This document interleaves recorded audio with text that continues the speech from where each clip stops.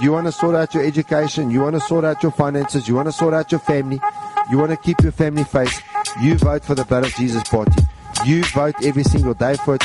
You get up in your quiet time. And you apply the blood of Jesus. Open up your Bibles cause it's time for truth. It's time for truth. Listen carefully cause these words are all for you.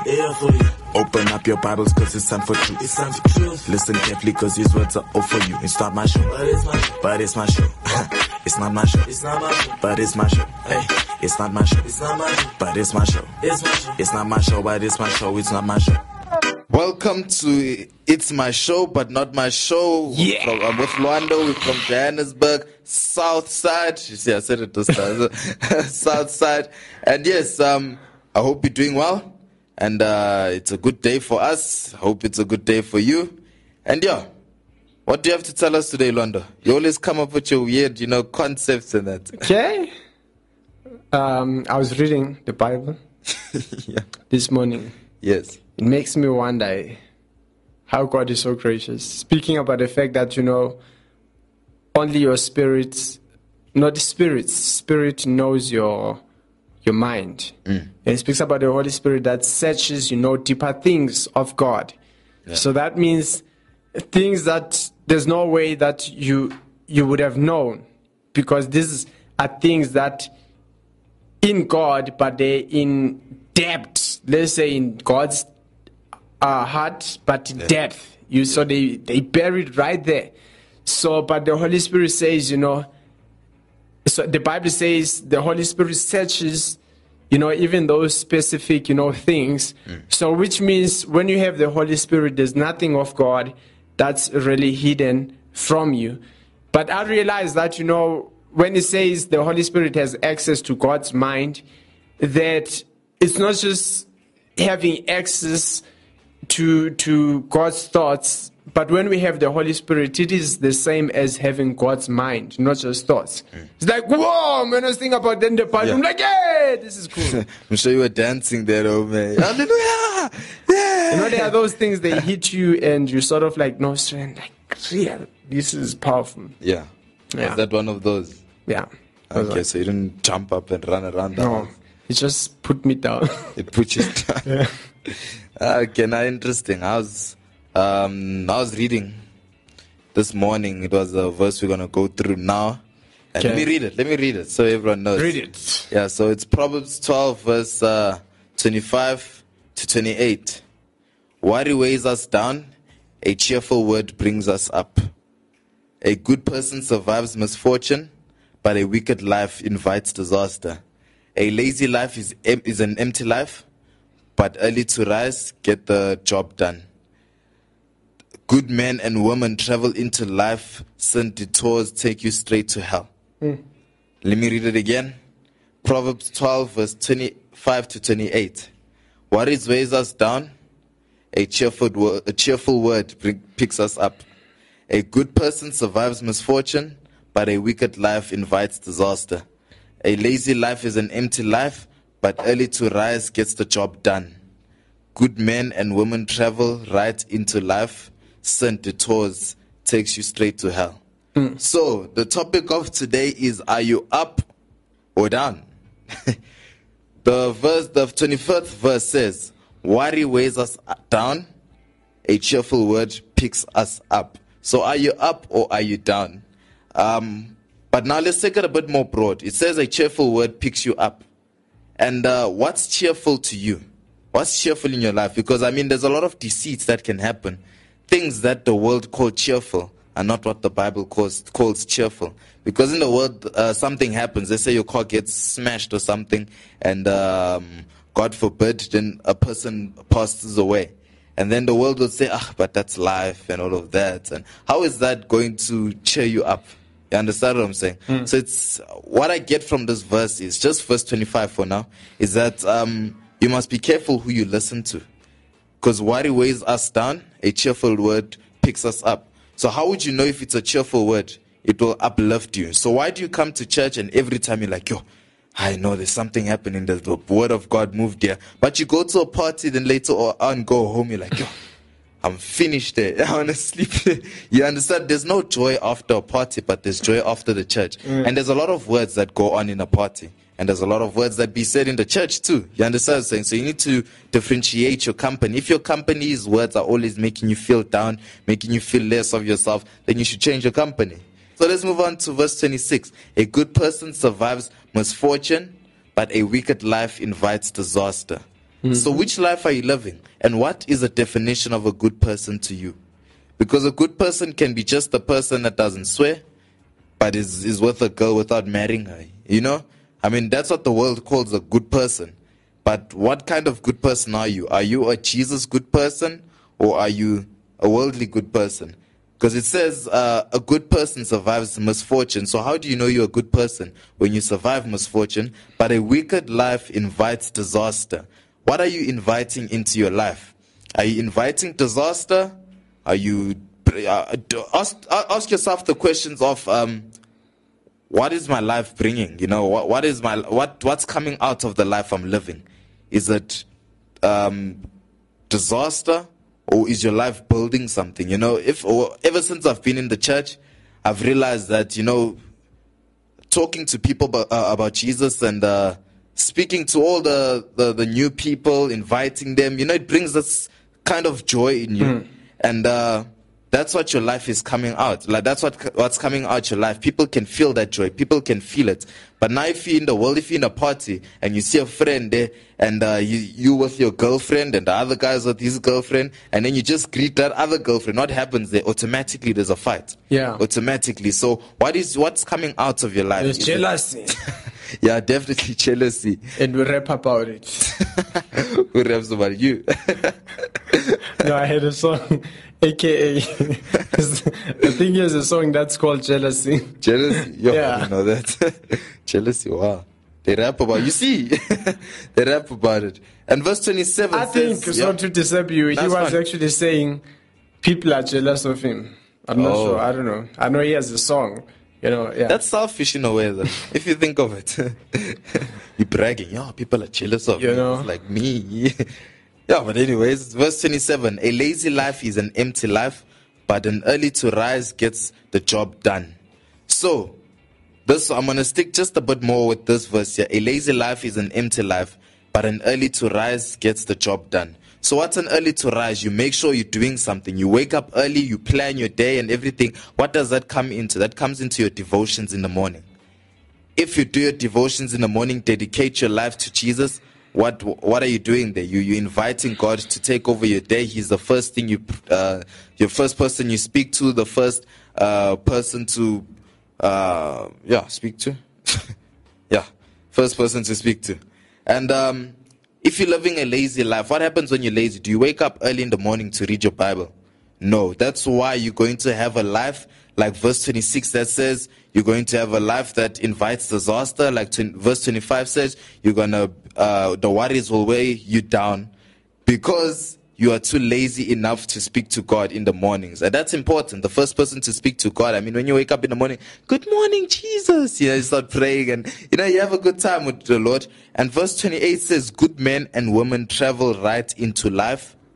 Certain detours takes you straight to hell. So there's an example I like giving to people when I talk to them about a sweet and about castor oil. And the example, I'm sure I've said in the show before, but the example is the sweet is nice, but it's not good for your body. Castor oil is not nice, it's uncomfortable to drink, but it's good for your body. That's what I get from verse 28. It says, good men and women travel right into life. Certain detours takes you straight to hell. So with sin, you'll feel like you're on the right path. Same as you sucking that sweet. It's like, sweet is nice. You're walking, but not noticing is that there's always an idea that the devil has if you walk on his path. Do you really think walking on his path will outcome a happy life? I mean, if you look at Hollywood right now, do you see anyone there in Hollywood that is happy about their lives? There's always drama in Hollywood. Why? It's because the step that they're taking is not the right road. They're not stepping on the right road. And here says good men and women travel right into life. And I'm gonna say good men and women because there's a lot of debates now saying that the Bible is only it's only superior. It makes guys superior. There's always that kind of debates. But here it says good men and women travel right into life. Sin detours, takes you straight to hell. So that applies to both of us. And anything the Bible says applies to both. Because God says we're fearfully and wonderfully created. And Eve came out of Adam, and that's God's creation, you know?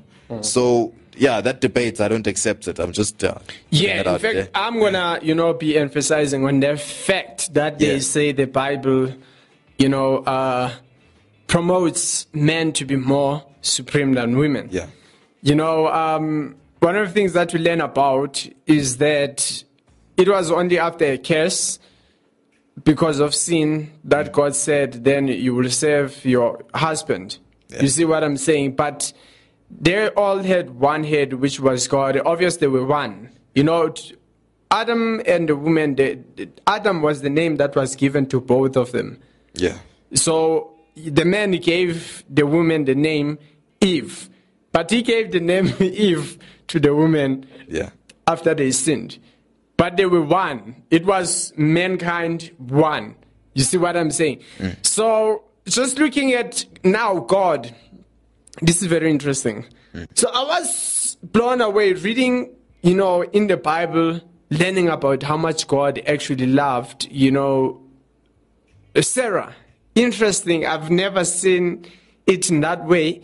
But that was actually an answer to me, because there was a complaint where one of the most important women in my life was like, we're being beaten up. It's during the lockdown, because the whole thing about women being killed and being abused by men, stuff like that. Yeah. And it's just one thing that actually, I found it so hard to think about it and why this is actually happening. Because even if I look, back in history, women have always been enslaved. Women have been treated bad. Their image, it's not something that's really, considered as, important.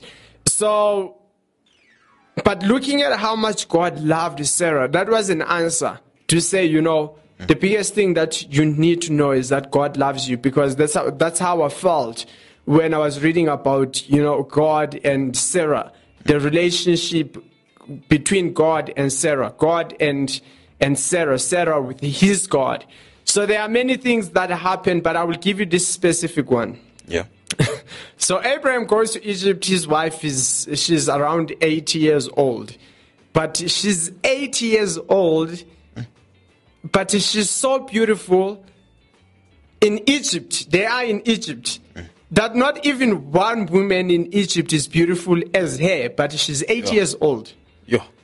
To a point that the king wanted now, the Egyptian king called Pharaoh, wanted to take Sarah. And Abraham was scared because he thought, hey, these guys are going to kill me. So say, you are my sister. So that they don't kill me. You that beautiful that they will kill me for you. Yeah.